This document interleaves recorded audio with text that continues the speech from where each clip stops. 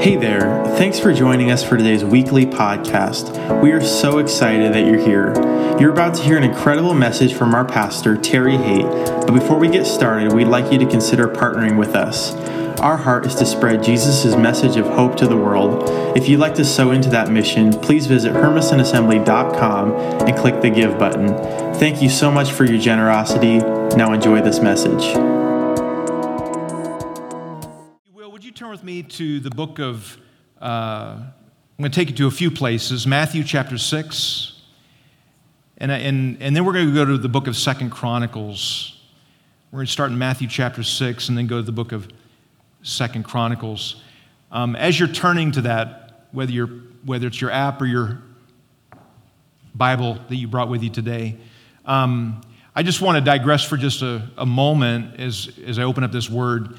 For those who don't know, and for many, you may know all this already if you're on social media and you've seen the Facebook posts, but a dear friend of ours, a dear friend of this church, a dear friend of this city, passed away a week ago Saturday, Ormal Chapin.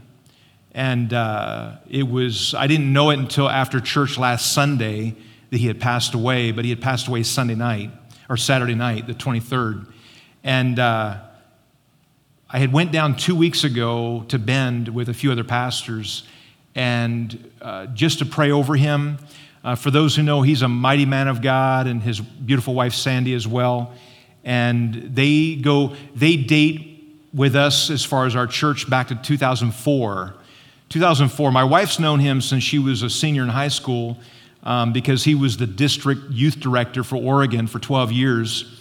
And she would go to youth conventions, which is coming up again here in October for the kids, but go to youth convention, and he would be the coordinator and oftentimes the speaker.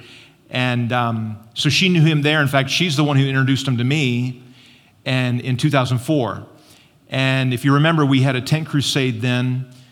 We put up a big red and white tent for 25 days, and he spoke for the majority of the nights that we had that tent up, and God did some mighty things.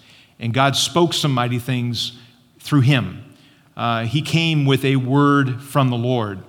And so we've had a relationship with him over these years. And I went down 2 weeks ago, and some other pastors we got in contact with, and we were only with him maybe for 20, 25 minutes, and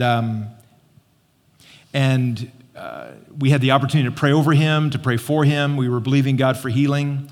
But the word that the Lord just put on my heart that night as we prayed with him was that God is a good, good Father. That's who he is, and because of who he is, I am loved. That's the song. Maybe some of you are familiar with the song, Good, Good Father.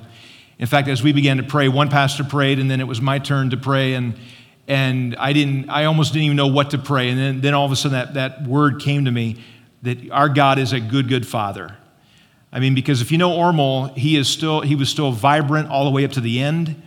In my mind, in fact, I was at the funeral this week. It was this Thursday and Friday. There was 2 parts to it, and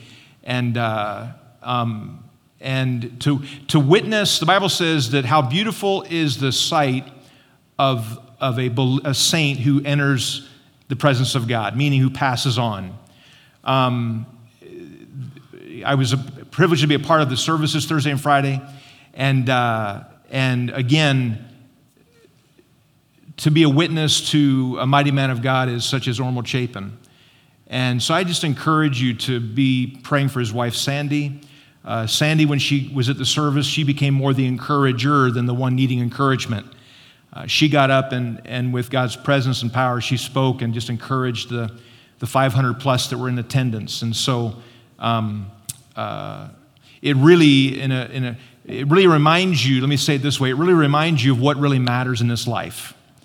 It reminds you that this life really is all about eternity and living our life based on eternity. This life that we have here today, whether it's 50 years, 75 years, or even 100 years, it is but a spark that comes off of a campfire. It's just that moment in time, or it's that vapor that comes off of a hot boiling water. It's here one moment, it's gone the next. And what we do in this life really matters, because it will predict, it will set the tone for how you will spend eternity. And of course, what Ormel loved and cherished was the presence of God. He cherished God's presence. He enjoyed walking with God, talking with God. And like Paul the Apostle would say, I would apply this to Pastor Ormel. Paul would say, follow me as I follow Christ. And now he is, as the word says, in Hebrews, he's part of that stadium full of those cheering the rest of us on. We're still in the race. We're running the track.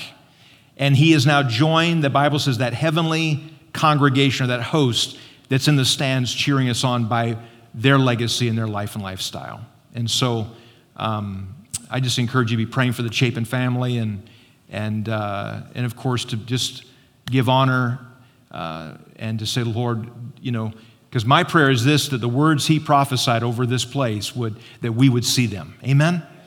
And we know that it being God's word, that God's word does not go out without accomplishing what it was meant to do. Amen? It does not return any less powerful or powerless than the moment it was breathed and spoken. And so, amen. This has been kind of how our week went this week. If you will, though, this morning, I'm very excited about this word. I'm going to speak it over the next few Sundays, called aligned. One of these days, maybe I'll have Chris come up and give us a good explanation of what that means in the Les Schwab world, another Sunday. But to be aligned. This is a verse that I want to use for the next several weeks as kind of a springboard into various parts of the Word of God. Matthew chapter 6, verse 19 through 21. It says, "Do not lay up for yourselves treasures on earth, where moths and rust destroy, and where thieves break in and steal. But lay up for yourselves treasures in heaven." You may wonder, how do I do that? We're going to talk about it here. "Where neither moth or rust destroys, and where thieves do not break in and steal." And this is the key verse I'm going to use for the next couple weeks. "For where your treasure is, there your heart will be also." For where your treasure is, there will your heart be also. As I was reading that verse, this other verse came to mind as well, and we'll develop it over the next few weeks. But in Matthew 12:35, it says, "A good man out of the good treasure of his heart brings good things, and an evil man out of the evil treasure brings evil things." And so it really matters where you put your treasure, because it's out of that treasure chest, it's out of that experience, it's out of that those priorities, it's out of those things that you count precious that you're going to draw from in the future. And if you're investing in things that rust, or that can be stolen, or that can be lost, then when you go to draw from them, there will be nothing there. But Paul says, or Matthew says here, where your treasure is, there your heart will be also. So as you will, I'm going to make more of an introduction, but can you turn with me now to 2 Chronicles chapter 7. 2 Chronicles chapter 7. When you find it, say amen. All right, you guys are fast. 2 Chronicles chapter 7. You know, when we think about God, one thing is for sure, God loves us. Amen? No matter what we do, His love will never change. We talk about Him being a good Father. Well, even before we knew Him, the Bible says that He so loved us. Even when we were still separate from Him, even when we were running away from Him, His love never changed. But today I want to talk about not just His love, but I want to talk about His favor. Love, I'll give you some examples here when it comes to comparisons.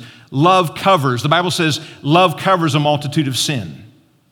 Meaning that it does not shame, or it does not embarrass, it does not make a spectacle of, but love covers. But then there's this thing that we're going to talk about today called favor. Favor gives uncommon access, uncommon blessing.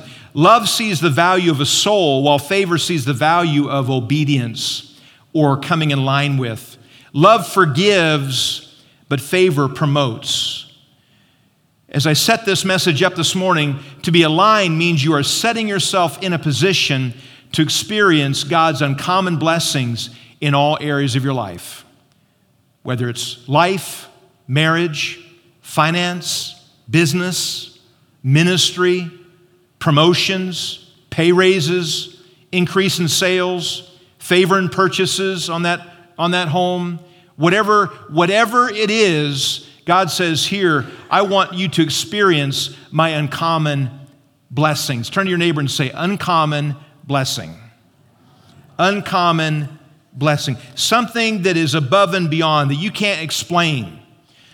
Because when it comes to God's favor, some say it this way, God's favor ain't fair. Isn't that good English? Ain't fair.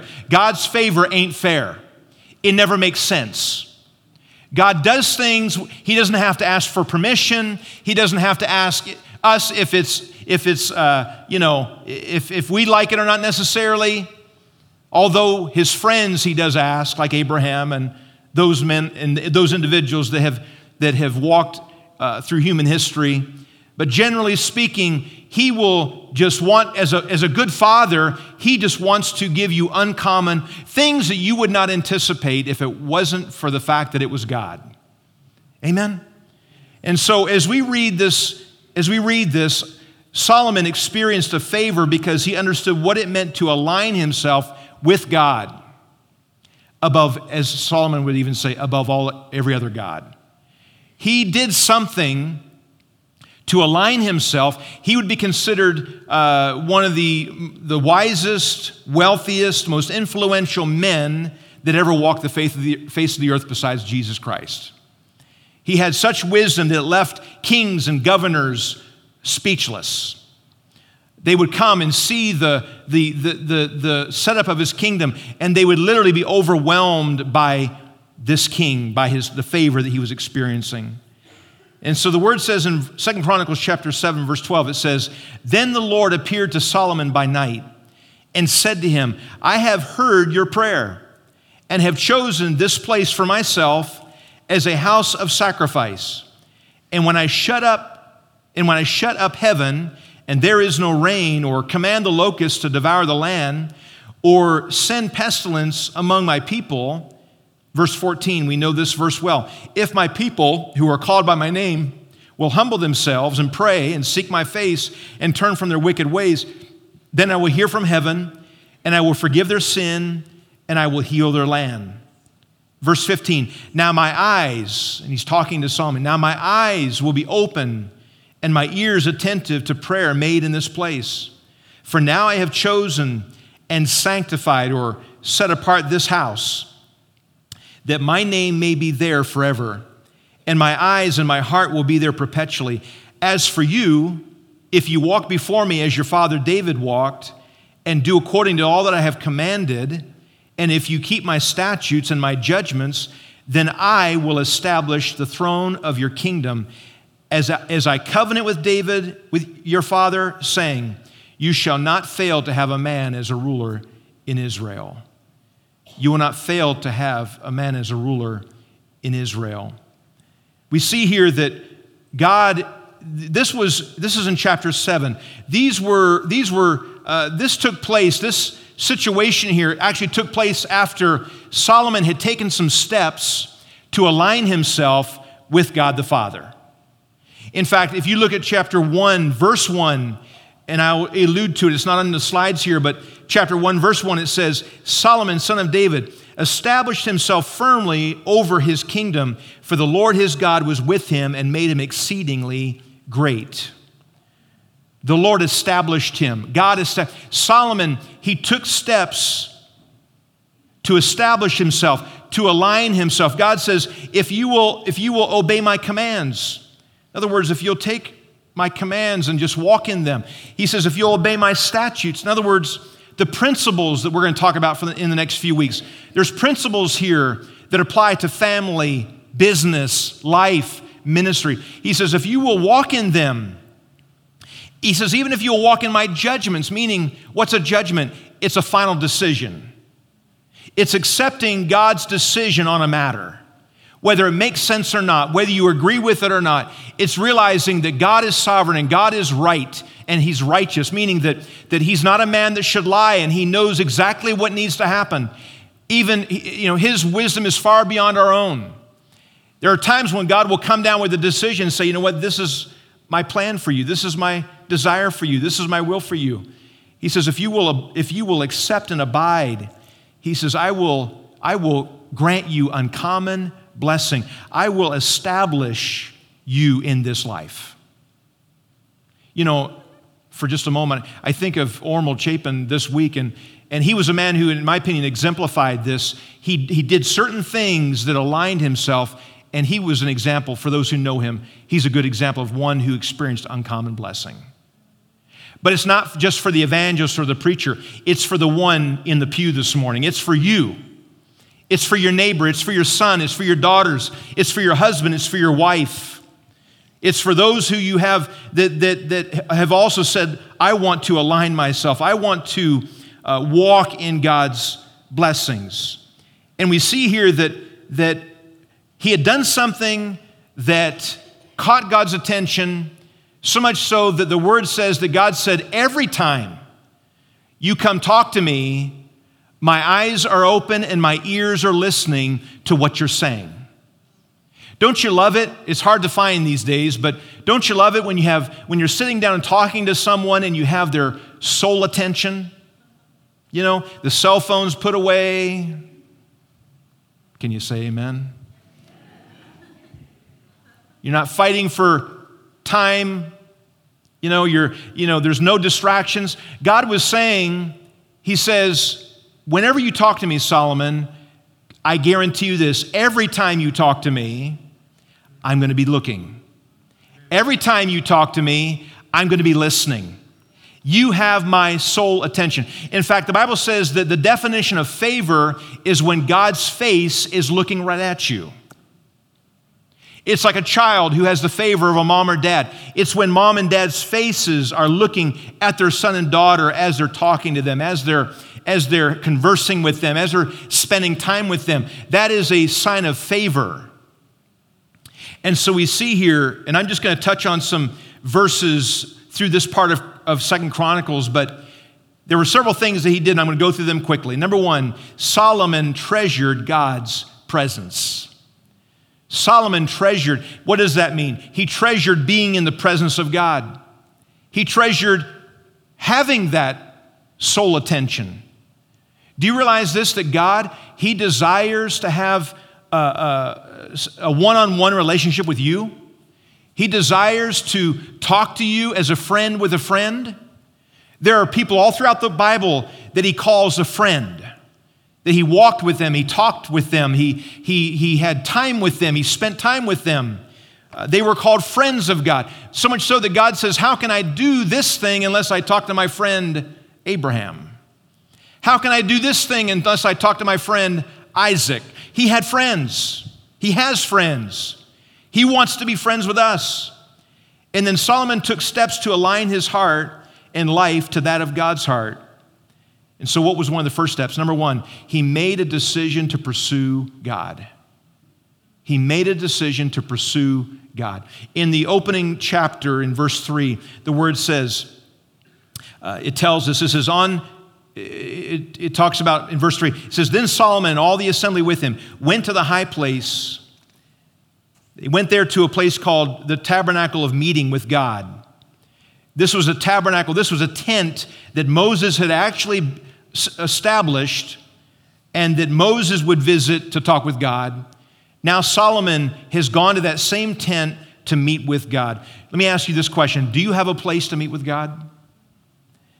When I say a place could be in your car during lunch break. A place could be in that closet per se, that bedroom, that room of your house. It could be a path that you walk when you walk the trails around Hermiston. What is that place? Do you have a place where you are intentionally pursuing after God? Where you're intentionally going after him, talking to him. So number one, to align himself, to get himself in a position where he could experience uncommon blessing, number one, he made a decision to pursue God. Keep in mind, the first verse says he established himself. How? Basically, the rest of Chronicles describe how Solomon established himself as king. Number one, he pursued God. Secondly, he made a decision to worship God.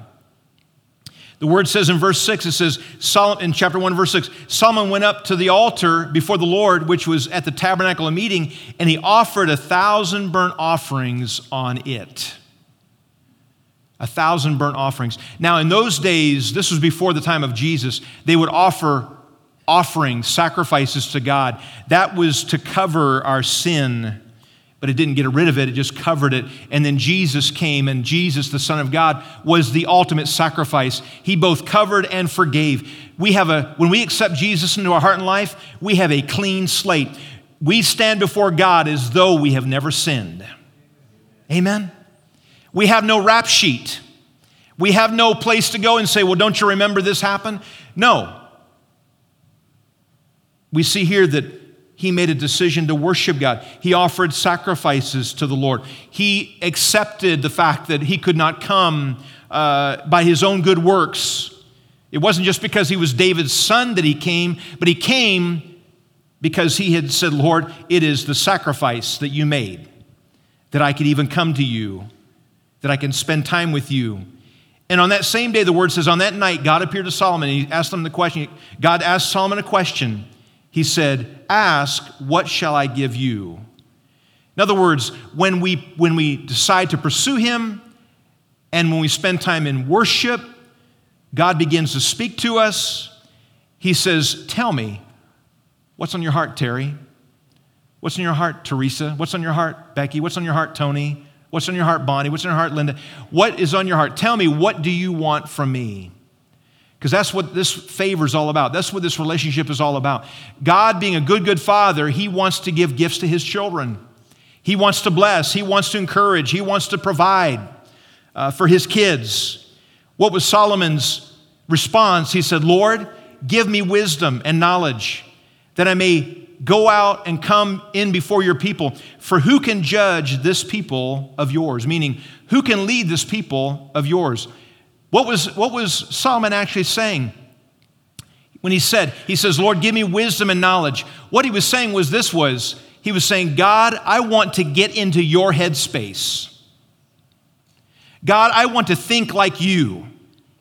I want to understand situations like you do. It's more than just knowing. Sometimes when we approach God, it's us petitioning him and waiting for him to tell us what to do per se, or what the answer is going to be. But in reality, God says, I want you to be so kind of in the same headspace with me that when you begin to say, Lord, what about this, what about that immediately you know what God's heart is for that situation.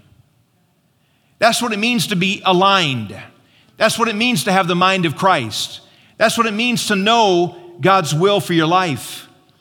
And what did God say in verse 11 and 12 of that chapter? He says, because this was in your heart, and you did not ask for wealth or riches or honor or the life of your enemies, nor have you asked for long life, but have asked for wisdom and knowledge for yourself, that you may judge my people over whom I have made you king. Wisdom and knowledge are granted to you, and I will give you riches and wealth and honor, such as none of the kings have had who were before you, nor shall any after you have the like. What's God saying? Even to this day, 2017, God is saying that nobody would have the wealth or riches like King Solomon. Why? Because King Solomon said, Lord, I want to think your thoughts. I want to work in tandem with you. And what he did was by pursuing God and by making sacrifices and by worshiping God, what was he doing? His heart was turning toward God. So in the process of this, number 3, he declared God's goodness. In chapter 5, we jump ahead. The word says that Solomon began building a tabernacle for God. He began building a house for God. He knew that God could not reside in that house. He says, but this house is simply to offer up offerings. He said, there's no way we can contain God. How many of you know we cannot contain all of God? But we are that house now. He abides in all of us. We are his. The Bible says, know you not that you are the temple now of the Holy Spirit? Know you not that you are the place where God now abides? Solomon says a physical house cannot contain him, but nonetheless, the Bible says that Solomon would begin to build this house and he'd begin to dedicate it. And in the dedication of it, Solomon's worship leaders would say this phrase, "For he is good, for his love endures forever." Number one, he pursued God. Secondly, he worshiped God. Thirdly, he declared the goodness of God. It is the goodness of God, or God's goodness, is foundational to understanding and knowing his heart. It's hard sometimes when you're facing a circumstance or a trial or a test of sorts to still say God is good. You think of Job, when Job was covered in boils and out under a shade tree, and he lost everything. He was the wealthiest man of his age, and he lost everything. And yet, what were his words? He says, "The Lord gives, and the Lord takes away. Blessed be the name of the Lord." In other words, he not once did Job question God's goodness. He said in everything, God is good. I challenge you here this morning, if you want to align yourself, and this is the way we think. The Bible says that life and death are in the tongue. You're either going to speak death or you're going to speak life. You could say, this is a horrible job. This is a bad situation. I hate this place. I hate this thing. Or you can say to yourself or to God, you could say, God is good. God is faithful. God knows. God has an answer. There's an answer coming, whether I see it or not. We have to begin to acknowledge God's goodness. Because the Bible says that he is the same yesterday, he's the same today, and he's the same forever. He does not change. Paul says in the New Testament, he says it's the goodness of God that brings me to a place of brokenness and humility. It's God's goodness that overwhelms me, he says, and brings you to a place of total commitment. And so he worshiped, he pursued, he declared God's goodness. He also declared God's love. That same verse, 2 Chronicles 5:13, says, "For he is good, and his love," or his mercy, "endures forever." We said this earlier in the service. It is the love of God that drives out all fear. It drives it out. Many of us here today, we need to have an encounter with the love of God. A love that is holy, a love that is pure, a love that never fails. 1 John tells us that God is love. To know God is to know love, for God is love. Meaning that he covers, he protects, he guards, he is there, he is for you, he's not against you. What Solomon was saying, because Solomon would come up against many future enemies, many future circumstances, many future things that would cause him to question the goodness of God or the love of God. But all the while long, this is what Solomon would say. He would say, God is, or he is good, and his mercy or his love endures forever. Whatever that thing you're facing right now, you need to speak out, God is good, and his love endures forever. Amen? Can you say that with me? God is good, and his love endures forever. From generation to generation to generation. And then what did he do? He also celebrated God. You know, every time we come on a Sunday morning, what are we doing? We're celebrating. Every Sunday, Sundays should not be, let me say it this way, Sundays are not a place to catch up and just solely to say, I got to get filled up so I can make it through the week.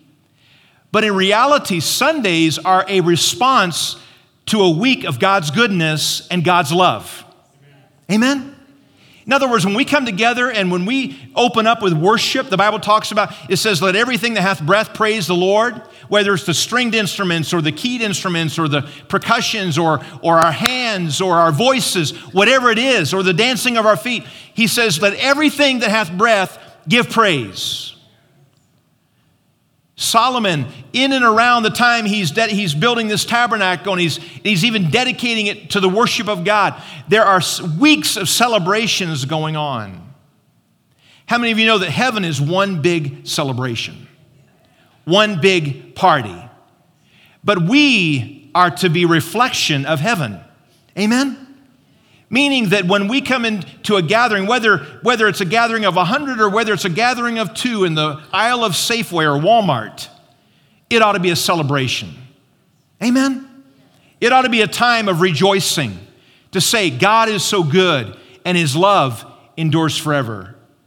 And so Solomon, he understood what it meant. In fact, in chapter 7, if you have your Bibles, look over to chapter 7. This is what happened when at the closing of this celebration, in verse 10, the Bible says, on the 23rd day of that month, he sent the people to their homes, joyful and glad in their heart, for the good things that God had done for David and Solomon and for his people Israel. In other words, when they went home from this celebration, they went home with joy and gladness. When people leave your house after dinner, are they going home happy? Are they going home celebrating? After they run into you at the bank, are they walking away celebrating? Are you sending them away praising God? Sending them away reminded that, yes, God is good and that God loves me? Amen? Amen? For those who don't know what that means yes, so be it. Preach it, Pastor. That's a good word. That's what that means. Amen. When people walk away from you, are they celebrating the goodness of God? Or are they in the mully grubs and saying, oh God, oh God, help. Solomon, he demonstrated God's goodness and God's mercy. Number 6, he received the promise of God's presence, therefore his favor. When you do these things, and I'm asking you, you may want to write these things down and meditate on these things through the week. But when you do these things, what are they? I'll repeat them again. Number 1, make a decision to follow Jesus. That's the first step. Secondly, make a decision to worship God. Thirdly, declare his goodness over everything. Number 4, declare his love.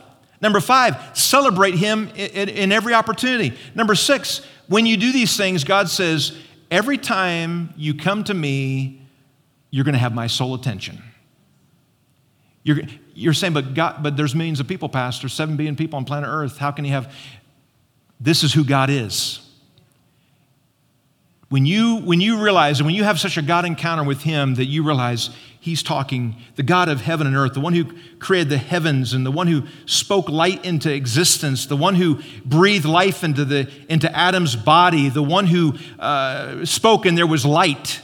This same God is now speaking to me, and he's telling me that every time you come and celebrate me, worship me, pursue me, come after me, that I am listening. You've got my full attention. That is something that we ought to find encouragement in. Jesus warned the disciples in Matthew chapter 6. He said, don't use just vain repetition as the world uses or the unbeliever. They think that they're being heard by their many words. But God says here, he says, do not be like them, for your Father knows the things you have need of even before you ask it. That's what it means to be aligned.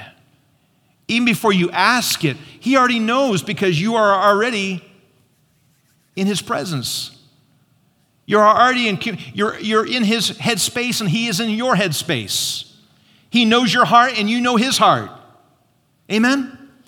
And so God says here, you don't have to be like the world. You don't have to be like the religious people who think it's just the repetitious prayers. I hope that God is hearing me. I hope God's listening. No, you know that every time God is saying, I'm here. I'm here. That when things happen, I'm here. I'm with you. And so number 7, what was the outcome? His heart was turned toward God. He treasured God's presence. He aligned himself for God's blessings. The things that we do, these acts of faith, these steps of faith, What is it doing? It's turning our heart toward him. I'm going to ask Nathan if he'll come right now. A couple days ago, we hang out a lot because he lives with me still. And he says, Dad, I need to go and get my own place. I'm like, not yet, son. Stick around for a while, you know.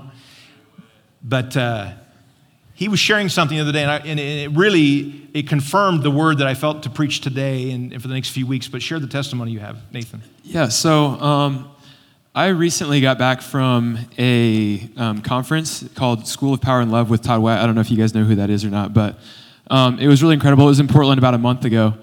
And ever since I've come back, I've been trying to live intentionally.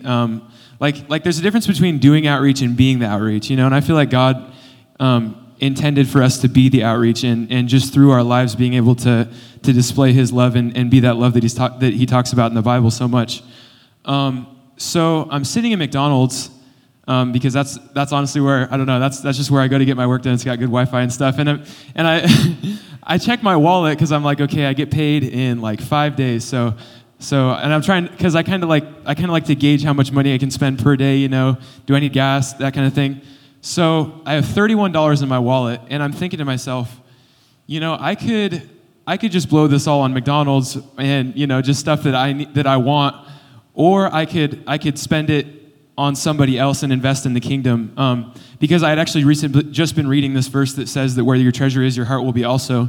And the way that I read it is because he says, don't store for yourselves treasures in heaven where moth and rust destroy, but store for yourselves treasures, or don't store for yourselves treasures on earth, but in heaven. The way I read it is, if my heart is not in that place already, then through my actions, I need to do something to shift my heart. And so that's what I did. So I just said, God, who do you want me to give this to? And I'm a big fan of like words of knowledge and stuff like that. Like I feel like God likes to speak to me, and he wants to speak to everybody here as well. And I just got this picture of a lady sitting on a bench, and she was wearing a purple shirt. And so the closest place to McDonald's is Walmart. So I just went there and I started walking around. I looked for all the benches. I didn't see anybody sitting down, and so I was like, man. And as I'm leaving Walmart, I said, God, I'm determined to give this to somebody, so we might as well just make it happen. So I was on my way driving to the park. I think it's opposite, is it Elm Street? On the end of Elm Street. And on my way there was this lady at Funland Park, and she was sitting in her car wearing a purple shirt. And so I'm like, that's the one, you know, like I know it's her. And so I pull up next to her, and it was kind of awkward at first because like I'm obviously like about to go talk to her. I think she knew it too. And so I walk up to her and I'm like, excuse me, my name's Nathan. I'm a Christian, and I just believe that I just felt like God was telling me to give this money to you, and so I just want to give this to you.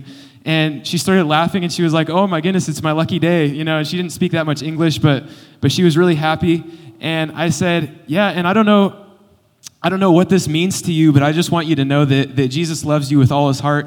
And he wants to have a relationship with you, and he loves you so much. He has an amazing plan for your life. And I just began to pour in, you know, the truth about what God says in the Bible. I began to like kind of call her into her destiny in Christ and the relationship he wanted to have with her. And you know, with tears in her eyes, I just saw her like well up with tears and stuff. And in that moment, it's like, you know, that you have the attention of God. You know, like when you do something that has nothing to do with the attention of others, but only God, there's an incredible feeling inside. And so I just walked away from that feeling like, wow, God, you used me to share love with somebody. You used me. Like, I don't know, that's incredible. But and through that whole encounter, it kind of makes me realize that like $30 spent on myself can only go so far, but $30 invested in the kingdom can impact somebody for all of eternity. Amen. And that's something that's the way I want to live for the rest of my life. So Amen. That's my story. Amen. Praise God. Praise God.